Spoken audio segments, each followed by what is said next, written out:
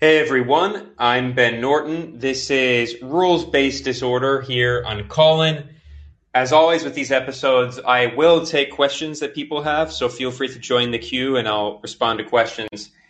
Just before I go to the questions, I'm going to start today talking about a report that I published, which I think is a really important topic that doesn't get that much coverage in Western media, and that is the plans that Western governments have for Ukraine. We constantly hear all this hyperbolic media reporting about Russia. We don't hear that much about what Western plans for Ukraine are. We know that I've talked in this show many times that Western governments are flooding the country with weapons. The U.S. government alone has sent Ukraine more than $50 billion worth of weapons and military support, and other Western governments have done the same. But we also now have interesting evidence about what they're planning to do economically. And I published an article today at multipolarista.com, and it's titled, West Prepares to Plunder Post-War Ukraine with Neoliberal Shock Therapy, Privatization, Deregulation, Slashing Worker Protections. And this is a report on a conference that happened this July, at the beginning of the month, on July 4th and 5th. They got very little media attention. It was pretty quiet, called the Ukraine Recovery Conference. And it featured Zelensky, Ukraine's Western-backed leader.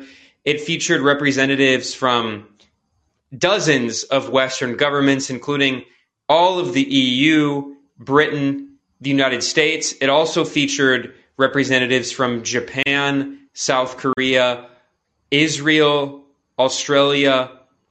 So it was what, Russia refers to them as the collective West. It was the US, Europe, and all of their allies, members of NATO, members of the EU. And also at this summit, this conference, there was the president of the European Commission, who's basically the head of the EU, Ursula von der Leyen.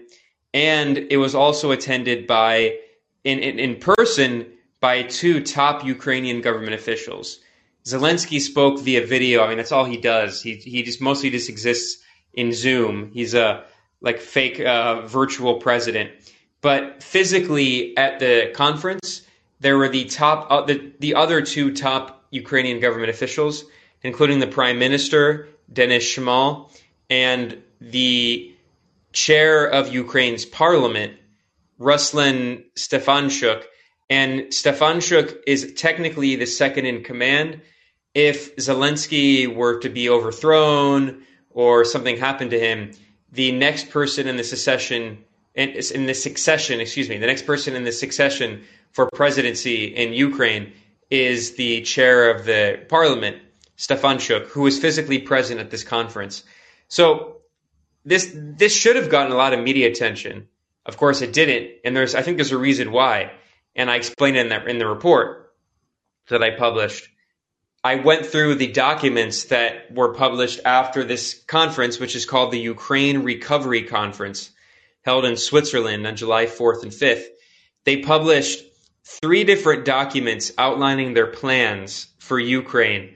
And as I said a few moments ago, those plans are neoliberal shock therapy, imposing right-wing economic reforms, forcing the government to privatize all state-owned industries, cutting worker protections, cutting wages. I mean, imposing the same kind of neoliberal shock therapy that was imposed on the former Soviet Union, especially Russia, in the 1990s. This should be really scandalous because Ukraine, of course, is going through just a massive economic crisis. The West is fighting to the last Ukraine to try to bleed Russia. Reportedly, 15,000 Ukrainians have died, and that's a conservative estimate. So not only is the West bleeding Ukraine, leading to all these deaths of young Ukrainian men, but it's also at the same time planning basically to pillage Ukraine's economy when the war ends. So at this summit, the Ukraine Reform Conference, let me take that back. The Ukraine Recovery Conference is the one that was just held this July. The Ukraine Reform Conference is what it was called in previous years. So it's basically the same thing, but of course they just changed reform to recovery. And in the most recent Ukraine Reform Conference from last year, this is before Russia invaded, they published this economic report calling for privatization and state-owned enterprise reform. And it's all just like a bunch of right-wing free market policies. And they boasted of taking credit for the Ukraine parliament passing a privatization law that simplifies privatization. And what's incredible about this report, it's so revealing. They admit, they did a poll of average Ukrainian people, and they found that only 12% of Ukrainians support privatization of state-owned companies. 50% of Ukrainians are against it. 12% were indifferent and 25% had no answer. So not only is it 50%, I mean, it's 50% of the people who answered, which is 50 out of 63%. So that is the vast majority of Ukrainians who had an opinion were against privatization. Only 12% support privatization. So they themselves are admitting, this Western conference is admitting that they're imposing policies on Ukraine that are extremely unpopular among the actual Ukrainian people. And I mean, for people who are more interested in the details, they can be kind of boring. But anyway, just in short here, the details of these reports that were published calling for the economic policies to impose on Ukraine after the war, it's privatizing all the remaining state-owned industries. It's deregulating certain industries in Ukraine and removing all tariffs, which means basically just opening up the entire economy to be taken over by Western corporations. Privatizing land, having land reform to privatize the land to sell it off to foreign corporations, including agriculture, which is a huge part of the Ukrainian economy, including natural resources. And they even call for cutting worker protections laws. For instance, in Ukraine, if you're a worker at a company and you've worked there for over 1 year, Ukrainian labor law says that if that company wants to fire you, they have to give you a 9-week paid notice, which means they can't just fire you tomorrow. They have to give you 9 weeks of pay so you can find another job, right? Well, in Poland, which is a member of the EU, the workers only get 4 weeks. So if their employer wants to fire them, they only have 4 weeks to try to find a new job and 4 weeks of getting pay. In Ukraine, they have 9 weeks. So it's over 2 months, twice as much. And one of the reforms that the Western powers are calling in this conference is removing that law, ending that law. So basically, not only is the West bleeding Ukrainians dry in order to try to weaken Russia in this proxy war, they're also making plans to put all of the economic burden of reconstruction on the shoulders of average working class Ukrainians who are already suffering through an economic crisis. Many of them have already probably lost their jobs. Meanwhile, of course, Ukrainian oligarchs, billionaires, millionaires, they're not going to suffer. The opposite. One of the other reforms that was demanded at this Ukraine Recovery Conference by all these Western powers is cutting taxes. In fact, their report says that they say that it's bad that the Ukrainian government relies on 40% of its revenue from taxes. They say that taxes on rich people and corporations should be cut.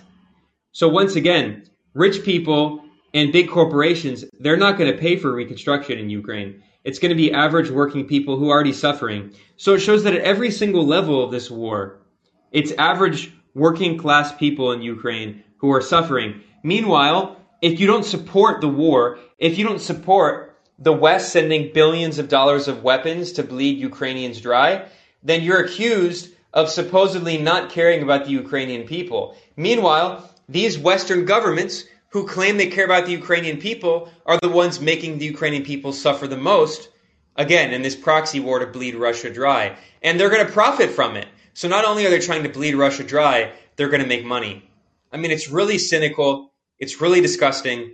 If anyone is interested in more specific details, and I have links to all of the reports, I have screenshots of the reports. This is very firm evidence. I mean, this is not opinion. This is a factual piece of journalism that I published over at multipolarista.com. You can find it over there. It's really sickening, and it shows how little the West actually cares about Ukrainians. While they lecture people who don't support bleeding Ukrainians dry in order to weaken Russia.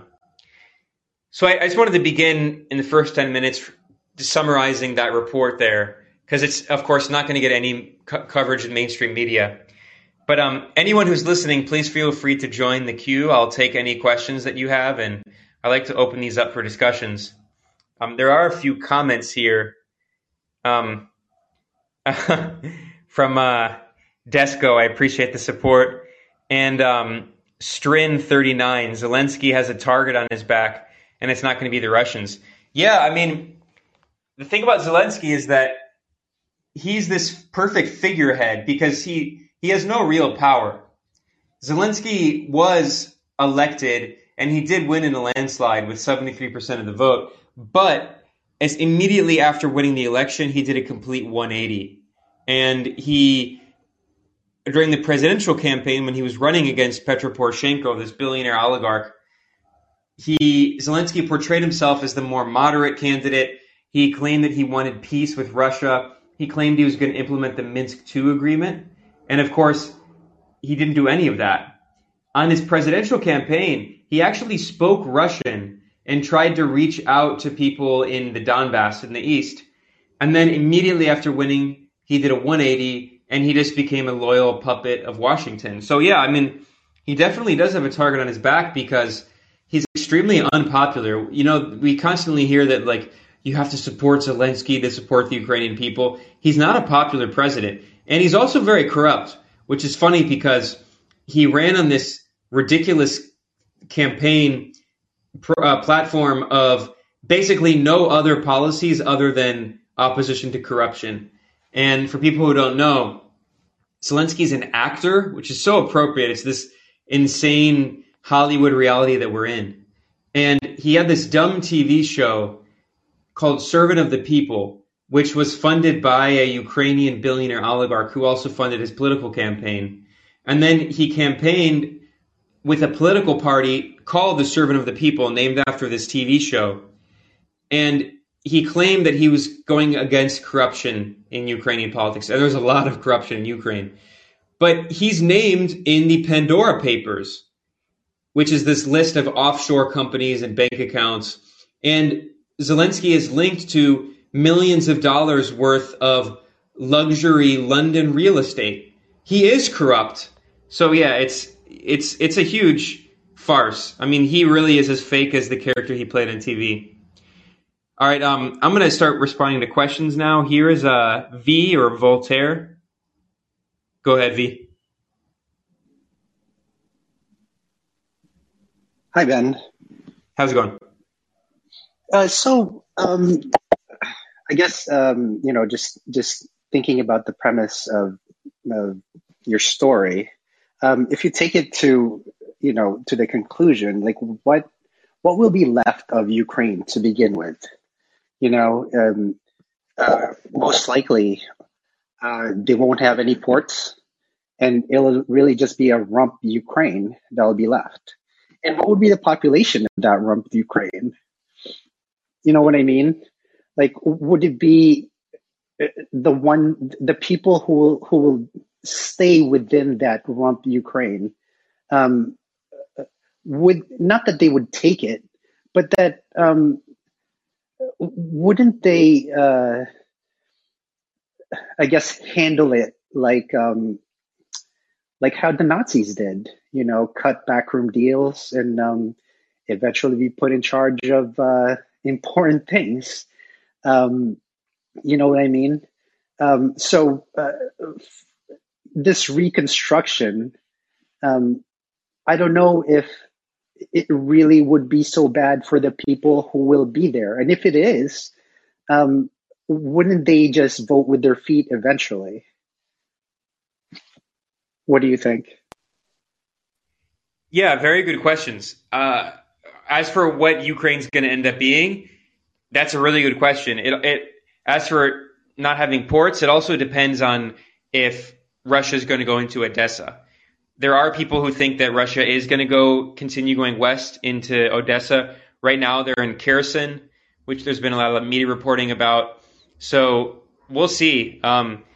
If they go further to Odessa, which would honestly make sense, and try to connect to Transnistria, which is what a lot of people suspect, then yeah, I mean, Ukraine's going to be a landlocked country, and it's just going to be, I mean, it's going to probably join the EU. So another thing that happened at this conference, the Ukraine Recovery Conference in Switzerland this July, is that everyone who attended, they signed this joint declaration called the Lugano Declaration. And part of it says that they pledge that Ukraine is going to become part of the EU. So this is another irony. I mean, talk about exploitation of Ukrainians. It's similar to what happened in Poland.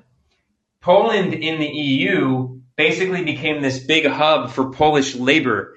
And, you know, you're talking about voting with your feet. A lot of people left Poland and went west because they could go get a job in, France or another part of the European Union, Germany, and they could make more money because wages are higher there. So there was this massive brain drain, especially people who had like technical expertise, backgrounds in, medicine, engineering, computers, programming. A lot of Poles left, and Ukraine is even poorer than Poland. Ukraine, before Russia invaded in February, I mean, there was this war going on for 8 years, which is never talked about. The civil war that was fueled by the West, started by the U.S. with the coup in 2014.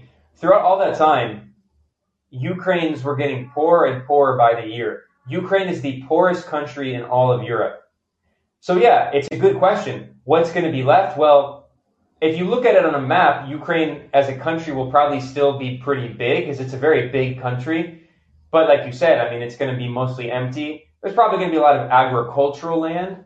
But yeah, they're probably not going to have ports. It's probably going to be landlocked. And it's basically just going to be this EU protectorate that survives on IMF handouts and imposition of brutal neoliberal austerity programs. That's basically what Ukraine has been since the 2014 US-backed coup, just surviving on IMF loans and imposing more and more neoliberal austerity. And Ukrainians have gotten poorer and poorer. And like you said, a lot of them are just going to leave. And then the EU has a bunch of cheap migrant labor. It had Poles before. I mean, for people who don't know, in the EU, there's basically like this kind of hierarchy. Germans are on top. The French are below them. Below them are, maybe you could say, I guess maybe like Italy and Spain, like in the southern countries, Portugal, and then below them is Greece, and then below them is like Central and Eastern Europe. Poland is like near the bottom. Poland was probably on the bottom, and now Ukrainians are going to be below them. So it provides a big pool of cheap labor for the rest of Europe, and then they can just, use the rest, like the remaining area of Ukraine as like a buffer against Russia. But it's really sad. And I'm not saying that Russia is completely blameless in this, but obviously the US is the one that pushed this from the very beginning. They are the ones who started this war in 2014 with the coup, and they've shown again and again and again that they're willing to sacrifice Ukraine. And that's what's so cynical above all, is you see like all this fake support for Ukraine, people with like Ukrainian flags talking about supporting the Ukrainian people. They're the ones destroying Ukraine. And it's really sad. I mean, that's all I can really say about it. I guess one last thing. There's also the migration from Africa and, the displaced from the Middle East going to Europe. How big is that population, and like, how does that affect, what you were talking about? Well, yeah, that's been consistent for several years. And if you look at a lot of the immigration, I mean, there are, of course, sub-Saharan African immigrants and refugees, but Libya has been such a huge destabilization factor in all of this. And that's also never discussed. NATO destroyed Libya in 2011, and obviously the U.S. didn't really feel the consequences of that being on the other side of the ocean. but Europe has. And there was this scandal that happened a few weeks ago, and it's incredible how these scandals happen and then they just move on and act like nothing happened. In this Spanish colonial enclave, which is really kind of part of Morocco, but it's technically Spanish territory, like where modern day Morocco is. It's a Spanish colonial enclave called Melilla. And there was this massacre of dozens of African refugees and immigrants who were trying to jump the fence and cross into Spain. And the Moroccan security forces, backed by the Spanish security forces, just shot them. And they killed dozens and wounded dozens or potentially hundreds, depending on which report. There's like these photos of just a bunch of dead bodies. And they're so dehumanized that it gets barely any media coverage. The Spanish government completely defended this action, this massacre. Spanish President Pedro Sanchez, who's from the fake Socialist Party, which is completely, a center-right neoliberal party, PSOE, he defended it, and he said that they were a threat to Spain's national security. And unfortunately, it's going to get worse as climate change gets worse. And there's going to be massive displacement, more and more climate refugees. And this is they're already killing them with little to no outrage. So I on these shows, I'm so often, so pessimistic. It's very doom and gloom. But I mean, Europe, I've said this many times, but it really does look like Europe's going back to the dark ages. It's really crazy. It's incredible how fast the decline is too.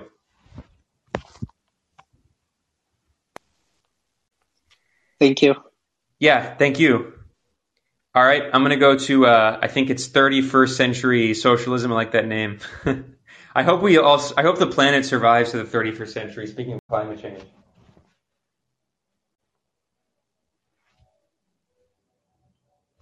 Hey, you're muted.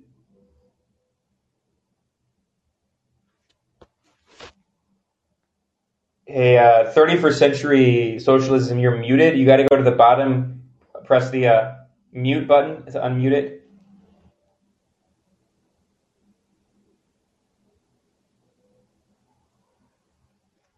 All right, well, I would love to take a question from you just because your name's cool, but I'm going to just jump to the next person in the queue, and then you should jump back on because I don't want to just sit here in silence. So if you try again. Here's Aaron. Hey, Aaron, what's up? Hey, Aaron. I'm unmuted. Hey, man. Yeah, I was thinking like in this Ukraine, whatever ends up happening in Ukraine, like if you jump back to World War II and you were in Germany, on average, you'd have been really lucky to have ended up on the west side of the wall, of the DMZ. So, but this one, I think, once they split Ukraine up, I think you'll probably be a lot luckier on average to end up on the east side of the split in Ukraine. Yeah, no. I have definitely some thoughts in response to that. Do you want to add something else, or should I go ahead? I got one more thing, but it's not connected. So yeah, hit that. Well, first of all, I'll say, disrespectfully that even, the idea of like of West Berlin somehow being like so much better. Well, first of all, the Berlin Wall wasn't even built until 1961. It's often not known. It wasn't built right at the beginning. And it wasn't built necessarily just to keep people in East Berlin, but also because there were so many like terror attacks and cross-border attacks carried out by the CIA and BND, German intelligence in West Germany, which was created by the CIA and former Nazis, including Reinhard Gehlen. And like the idea of East Germany being like this hellhole is actually really new. In fact, the standard of living in East Germany, really up until the 1980s, was significantly, over the time, it was better than in West Germany. People, in fact, of all of the Warsaw Pact countries, East Germany probably had the highest standard of living, pretty high wages, obviously very high levels of equality, very good worker protection, like a month or 2 months of paid vacation every year, free healthcare, guaranteed employment. Like of all of them, like East Germany was actually one of like the highest standards of living. There's actually a really interesting documentary about this. The name is like kind of clickbaity, but I think it's called "Do Socialists Have Better Sex" or "Do Communists Have Better Sex?" And it's a clickbaity name, but it was about the difference of life in East Germany compared to West Germany, and especially focused on the role of women and how in East Germany women were much more equitable. They had much better rights. They had guaranteed employment and guaranteed childcare and all of this.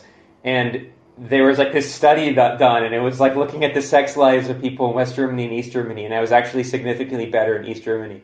But anyway, so that's a whole other thing. So I think in general we should even just challenge that propaganda. But as for now, yeah, if you're in Ukraine, if you had to pick West or East, first of all, I think East would be better, not only because of what I was saying earlier, like the horrible economic conditions that West Ukraine is going to be going through, but also if you look at Ukrainian history, Western Ukraine, which traditionally actually had going back to Poland and when it was part of like the Polish kingdom, West Ukraine was the area that was the most pro-Nazi when Nazi Germany occupied Ukraine in World War II.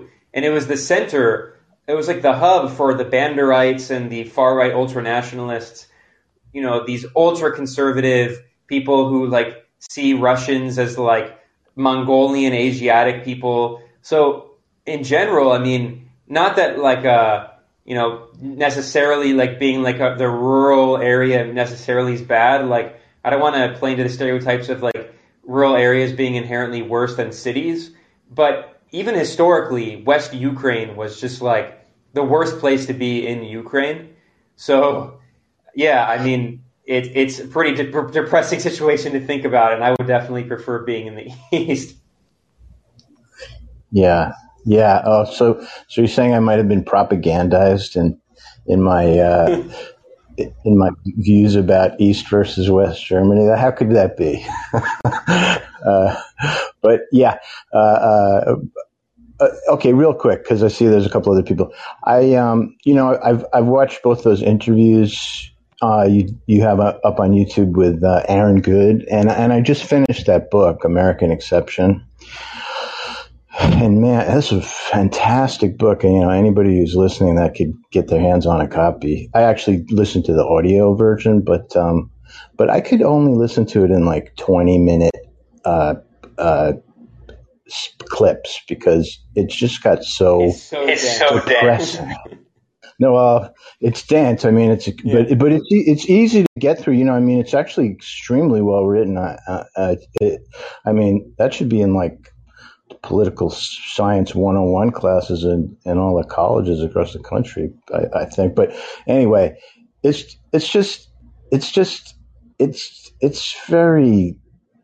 was a hard read because it seems like it's extremely well researched. I tend to, believe most of what he wrote in there, and it really makes you feel like this country is irredeemable when you look at the depth and breadth of what's been going on for such a long time. So yeah. Anyway, but anybody, even if you can't get the book, those couple of interviews you did with him are really great. If anybody hasn't caught those, and I'll let you go. Thanks. Thanks, Aaron. I always appreciate your comments. There's an echo, so I'll just meet you there. Thanks, Aaron. Yeah, for people who don't know, there's another Aaron who's a friend of mine, Aaron Good, this brilliant political scientist and historian. He wrote this book, American Exception, Empire and the Deep State. It's an amazing book. I agree. It should be required reading in political science classes. For people who are interested in reading it, I've said this to Aaron and he agrees with me. I would recommend, the first 5 chapters are kind of slow because they're very academic because he's a PhD and the book is based on his dissertation. So at the beginning of the book, he kind of establishes like a very academic, intellectual is not the right word, theoretical understanding. I feel like he does an overview of like international relations theory and different political science theories, and it's interesting, but that's not really the meat of the book. It really starts in chapter 6, and really after around page 100 on, it's basically just a history of the U.S. empire and the U.S. deep state from even before its creation, but especially focusing on post-World War II. I mean, it's an amazing book. And for me, as someone who prefers history, I mean, theory can be important, but I think history is often more important. If anyone who's interested, they should just check out from page like around 100 on. And it's one of the best histories of the U.S. empire. I would consider it up there with one of my favorite books, one of the most influential books for me, which is Killing Hope by William Bloom. For people who don't know that book, I mean, it's an amazing like Bible of CIA operations. And what William Bloom, this great independent anti-imperialist journalist, did is he just documented like the crimes of the CIA and U.S. in spy agencies in different countries around the world. And there's this famous map people have probably seen of all like U.S. foreign covert operations and coup attempts and all those. And that's from William Bloom. So I think in many ways, Aaron Good is kind of like the new generation William Bloom, like continuing in his steps. And yeah, so for people who are interested, I'm doing a series with Aaron, and what we're basically doing is just turning his book, which is 400 pages, into a podcast and video series. And we've already published the first 3 parts. I think we're going to publish part 4 this upcoming week. So we're going through chronologically and doing kind of a history of the U.S. empire and deep state. So it's a fun show, fun series that we're doing, and yeah, Aaron Good is like a walking encyclopedia of all that. So thanks for plugging that, Aaron. All right, I'm gonna go to Olu now. Hey Olu, how's it going?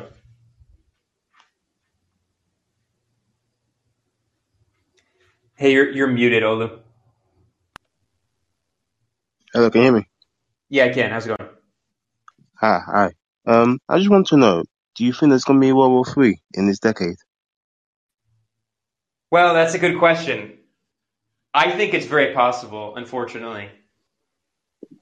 I think a lot of people in the White House are really underestimating the fire that they're playing with, not just with Russia. I mean, you could even say in some ways that this is like the start of World War III. There is this guy, Shane, I need to look up his last name. I feel bad. I forgot his name. There's this guy at Rolling Stone who wrote this really good article about the foreign fighters in Ukraine. And he's a U.S. military veteran. And he argued that the U.S. government is as close to waging war on Russia as it could possibly be without just having U.S. troops directly on the ground. And the New York Times had a report acknowledging that the U.S. has CIA forces in Ukraine on the front lines, and a bunch of European governments have special operations forces. That's basically one step removed from just full-on conventional war. And if people remember the history of the Vietnam War, it was exactly this kind of mission creep where the U.S. started sending in trainers, military equipment, special operations forces, CIA, Operation Phoenix with the assassination program, and then the U.S. sent thousands of troops. So, I mean, I hope the war in Ukraine doesn't escalate further. I think with the inflation crisis, that is really hurting so many Western governments, understandably. Biden has a 31% approval rating. His party, the Democrats, are going to get crushed in the November midterm elections.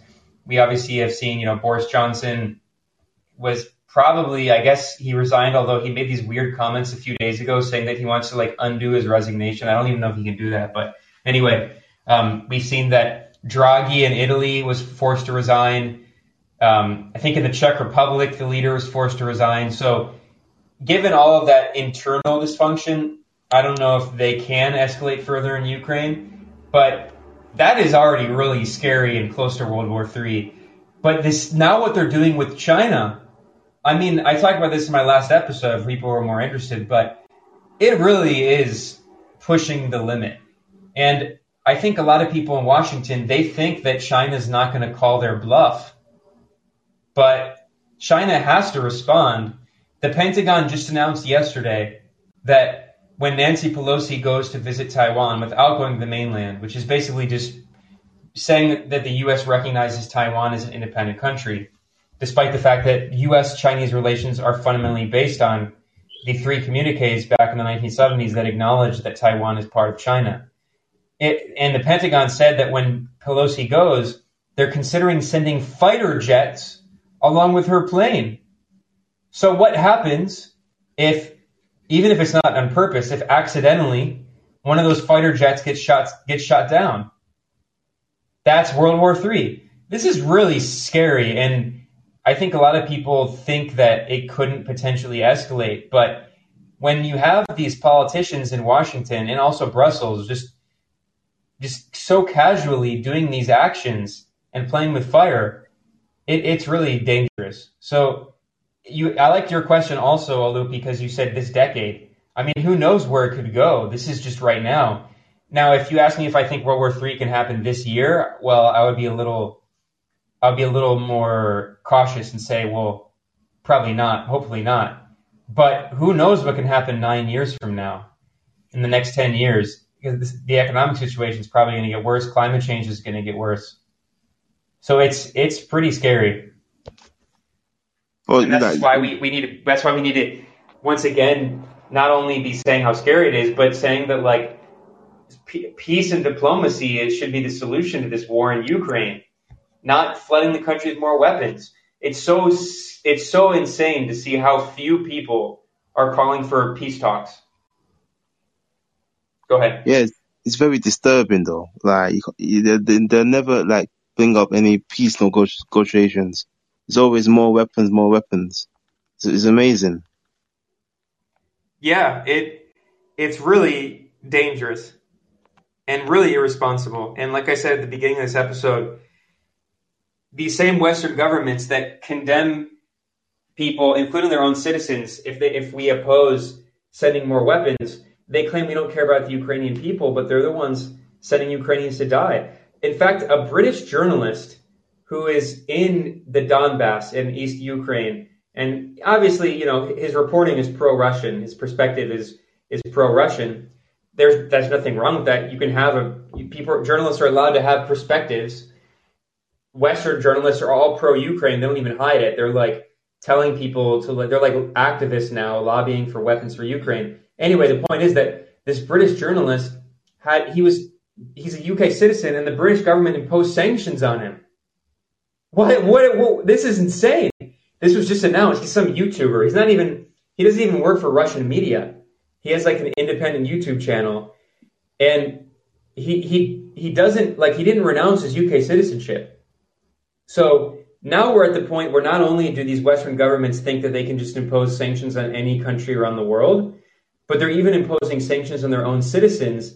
And he's not like a volunteer. Like, he's not fighting with like Russian forces. Like, there's this guy, Virgil Texas Bentley, who I've done an interview with. He's an American. He's from the U.S., and he moved to Donbass, and he's now a Russian citizen. And I think the U.S. has sanctions on him, which is obviously also ridiculous. But I think he renounced his U.S. citizenship. Is that the guy that did that podcast with Brianna Greyjoy? He might have. I'm not sure. He's got like a Texan accent from. Oh, no. Well, so I think. But anyway, the point is, I think he renounced his citizenship. So, I mean, obviously, I don't support U.S. sanctions, but that makes a little more sense.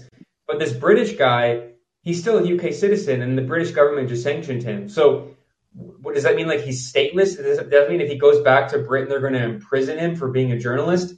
This is pretty scary. Yeah, but you know that Russian news reporter who protests on the television, in the Russian television, like they reported it in the news in Britain, yeah, to say that she got fined for £700, and that was it. She didn't go to jail. She just got fined for £700, and they made it like a big story in England, which is ridiculous.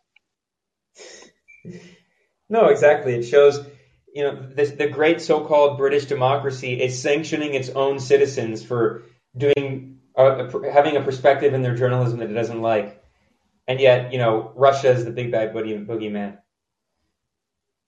Yeah. All right, thank you. Yeah, thanks for calling in. All right, I'm going to go to Gerald now. Go ahead, Gerald.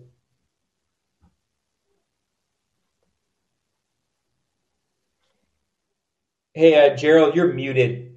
I don't know what's. I guess. I hope it's not an issue with the app. Sometimes the app's kind of buggy. It seems like a lot of people tonight can't unmute. Hey, Gerald, can you hear me? You're muted. You gotta go to the bottom left. Press like the microphone button to unmute it.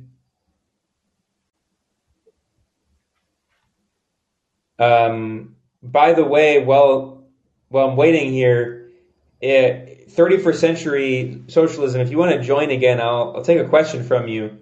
You just have to unmute yourself. But yeah, Gerald, I'd like to take your question, but I can't do that when you're muted, man. Aaron, did you have something else? I'll jump back to you just because you're still in the queue. Was there something else, Aaron? Or did you just, maybe you didn't leave the queue? So, what's going on tonight? Hey, Aaron, you're muted still. I don't know if you wanted to add something else.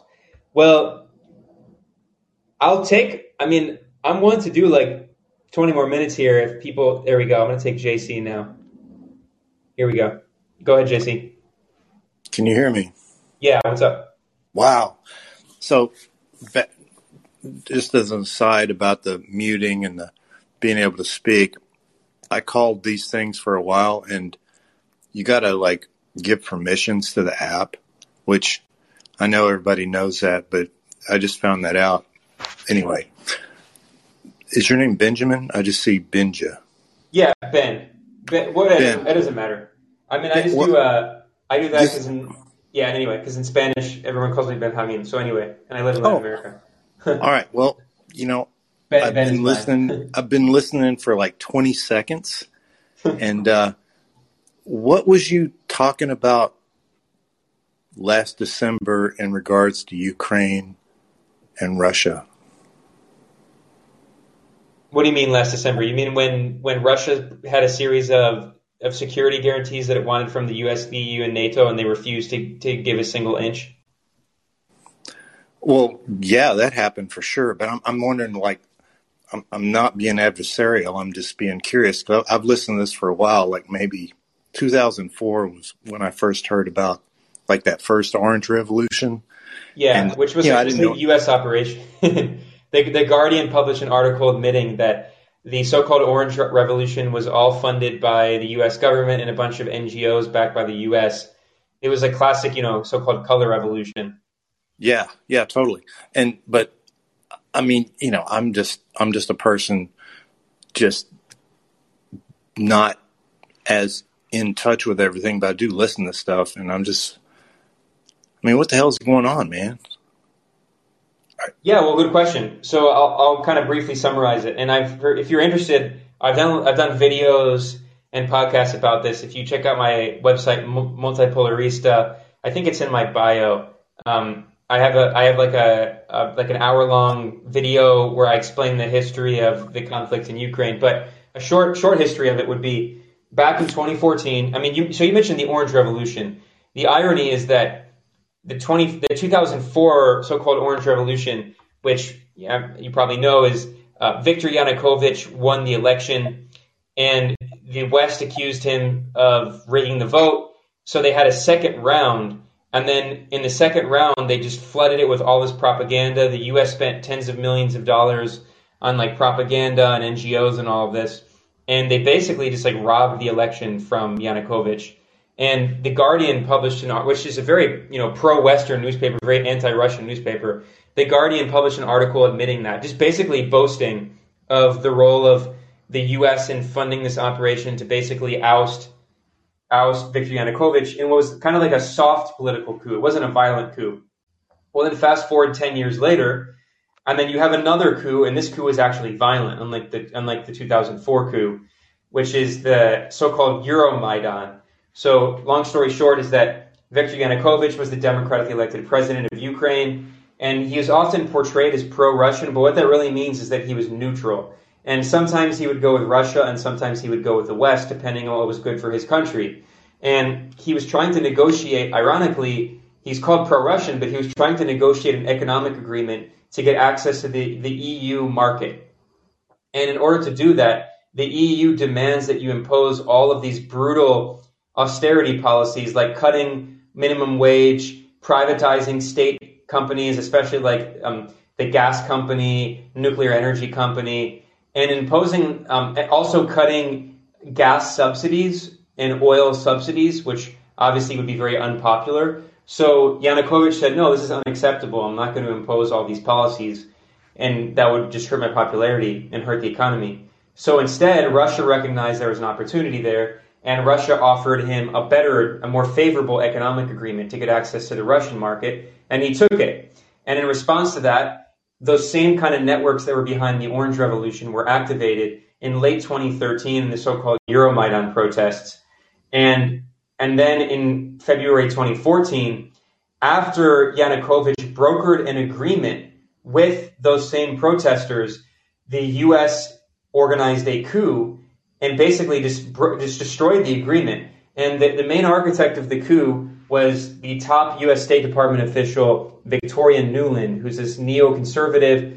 She is married to Robert Kagan, one of the co-founders of the Project for the New American Century, one of the architects of the Iraq War. And Victoria Nuland was recorded in this phone call in February 2014, speaking with Jeffrey Payet, who is the U.S. ambassador to Ukraine. And they say very clearly who the leaders of the post-coup regime will be in Ukraine. They specifically name this guy Arseniy Yatsenyuk. They say Yats is the guy. They say he should be prime minister. And then a few weeks later, he's prime minister. So it's one of the most blatant coups in history. And then after the coup in 2014, in which like these very far-right ultranationalist forces played a key role, including neo-Nazis, they basically set off a civil war. They passed all these laws restricting the use of Russian language, restricting the rights of people in the eastern Donbass region who are Ukrainians, but they're ethnically Russian. That sets off a civil war. Now, yeah, Russia did send support to the fighters in the Donbass, but the West also sent billions and billions of dollars of support to the Ukrainian coup regime. So I'm not saying that it's 100% the West. You could say that Russia did, it didn't just sit there defenselessly, but the West bears the vast majority of responsibility for causing this conflict. And from 2014 up until Russia invaded this February, 14,000 Ukrainians died in a civil war. According to the United Nations, that figure, 14,000 Ukrainians died. And according to the UN, the majority of civilian casualties were in the East Donbass region. That is to say, the Ukrainian coup regime, backed by the West, was responsible for the vast majority of civilian casualties in that 8 years of civil war. And then you mentioned December. In late 2021, Zelensky was making these crazy comments about sending the military into Crimea to retake Crimea, which had a democratic referendum in which over 90% of people voted to become part of Russia, which actually makes sense because Crimea historically had been part of Russia for most of its history, and ethnically, the people who live in Crimea are Russian and speak Russian. So Zelensky was making these crazy comments talking about a military operation to retake Crimea. He even said that he was considering putting nuclear weapons in Ukraine, which would have been possible because the Trump administration, and especially John Bolton, his national security advisor, withdrew from the INF Treaty, the Intermediate Range Nuclear Forces Treaty, which would give the U.S. the ability to put intermediate range ballistic missiles with nuclear weapons in Ukraine with a flight time of 5 to 10 minutes to Moscow. So in response to all of that, Putin said to the West, he said to the U.S., the NATO, and the EU, he said, these are my security guarantees, and if you don't respond to them, we're going to take action. And then Russia started putting troops on its border. They were in Russian territory, but they were on its border. And the security guarantees were Ukraine can't join NATO, Ukraine has to be neutral, and that Ukraine has to be, denazified. There are a lot of these far-right extremists, neo-Nazi groups that are part of the Ukrainian security services, including the Azov Battalion, also known as the Azov Regiment, which, it was directly incorporated into the Ukrainian National Guard. That's an objective fact. And they've played a key role in this war, especially fighting in Mariupol, which was their base. So the West refused to budge a single inch. They refused to meet any of Russia's demands. They didn't even negotiate at all. Like, obviously, Russia made these demands, and then those are Russia's maximum demands. And then if you actually believed in diplomacy, what you would do is you would offer a counter proposal, and then Russia would offer a counter proposal, and you would negotiate and have some kind of peace agreement. No, the U.S., the EU, and NATO refused. They said, bring it on. And I think in many ways the U.S. wanted Russia to invade. They pushed for this, like the U.S. wanted the Soviet Union to intervene militarily in Afghanistan in the 1980s, which is why the U.S. began this Operation Cyclone, going back to 1979, of supporting the Mujahideen to draw in the Soviet Union. This was the plan of U.S. National Security Advisor Zbigniew Brzezinski. And that's basically what they did in Ukraine as well. We now have reports from Yahoo News that right after the 2014 coup, the CIA began training Ukrainian soldiers and special operations forces inside the U.S., but also the CIA starting in 2015, starting with Obama and then continuing under Trump. The CIA was sending all of these forces to the front lines of the fighting in Donbass. And the goal of, according to a former CIA official, he told Yahoo News that the goal was to, quote, to kill Russians. And that was before Russia even invaded. So clearly the U.S. was pushing and pushing and pushing, and then Russia invaded. So, that's what brings us to where we are today. Well, thank you for that, I don't know, information. Yeah, my pleasure. I think that I've been around this country, the USA, for a little bit, and there is a machine that needs to be fed, and there's a group of people that want to create situations where that machine keeps getting fed, and I wish we could turn off that source and maybe start some other things that would be a lot better for the world, but I don't know what to do. Yeah, I'll look into I just stumbled in here, and I'll call back later. Not tonight, cool. But at some point. Cool. Thanks, JC. Thank you. Always good to have new callers. Thanks for joining. Right on. Yeah, I think what he said is true. The military-industrial complex, it always needs more war. And if you look at the U.S. economy, a huge part of it is just built around war. Not just these big, weapons corporations like Lockheed Martin, Northrop Grumman, Raytheon, BAE Systems, but also think about how many jobs there are in providing the infrastructure for all of that, building the factories and the materials that are provided, fossil fuels. Like, people talk about what percentage of the GDP comes directly from the military industry, the weapons industry, but it's also all of the other, the real estate industry, the insurance. There's just so much built on the military industrial complex. It's such a huge part of the economy, and war is good for business. And now Ukraine is getting billions of dollars of weapons. And what a lot of people don't talk about is, even I sometimes am guilty of this. I mentioned, for instance, earlier that the U.S. has sent $50 billion of military assistance to Ukraine. But what I should have said, that makes it sound like it's free. A lot of that's debt. So what that means is that it's the U.S. government basically giving contracts to these for-profit companies in the Beltway, the Beltway bandits, the military-industrial complex, and then they're sending the weapons to Ukraine, and then Ukraine has to pay the bill. So an interesting parallel is the Lend-Lease program, which during World War II, the U.S. provided military support to the Soviet Union and to Britain. And what's not that well known is that the Soviet Union, which of course was overthrown in 1991, and then it was replaced by the Russian Federation, the Russian Federation didn't pay off its debt until 2006. And even Britain, which, we constantly hear is like Britain's like the top U.S. ally. They have a special partnership, special relationship. The UK didn't pay off its Lend-Lease debt until 2006, the same year. So that means that Britain was paying debt to the US from 1945 until 2006. And how long is Ukraine going to be paying its debt? So yeah, it's a really sad, kind of cynical operation. And the only people at the end of the day who benefit are the weapons companies, the military industrial complex. Certainly Ukrainians aren't benefiting. They're the ones dying. Certainly Russians aren't benefiting. So this was a fun episode. I get a lot of it was Ukraine-based, but that makes sense. I mean, it's in the media. It's reported on so badly. I do this every week, sometimes twice a week. I've been very busy this week, so I just did it once. But I will be back next week. So thanks to everyone who joined. I'm sorry. I guess there were some tech issues. This app can be a little buggy, but if someone called in and they weren't able to ask a question, please join next week, and I'll see you next time. Thanks a lot for joining.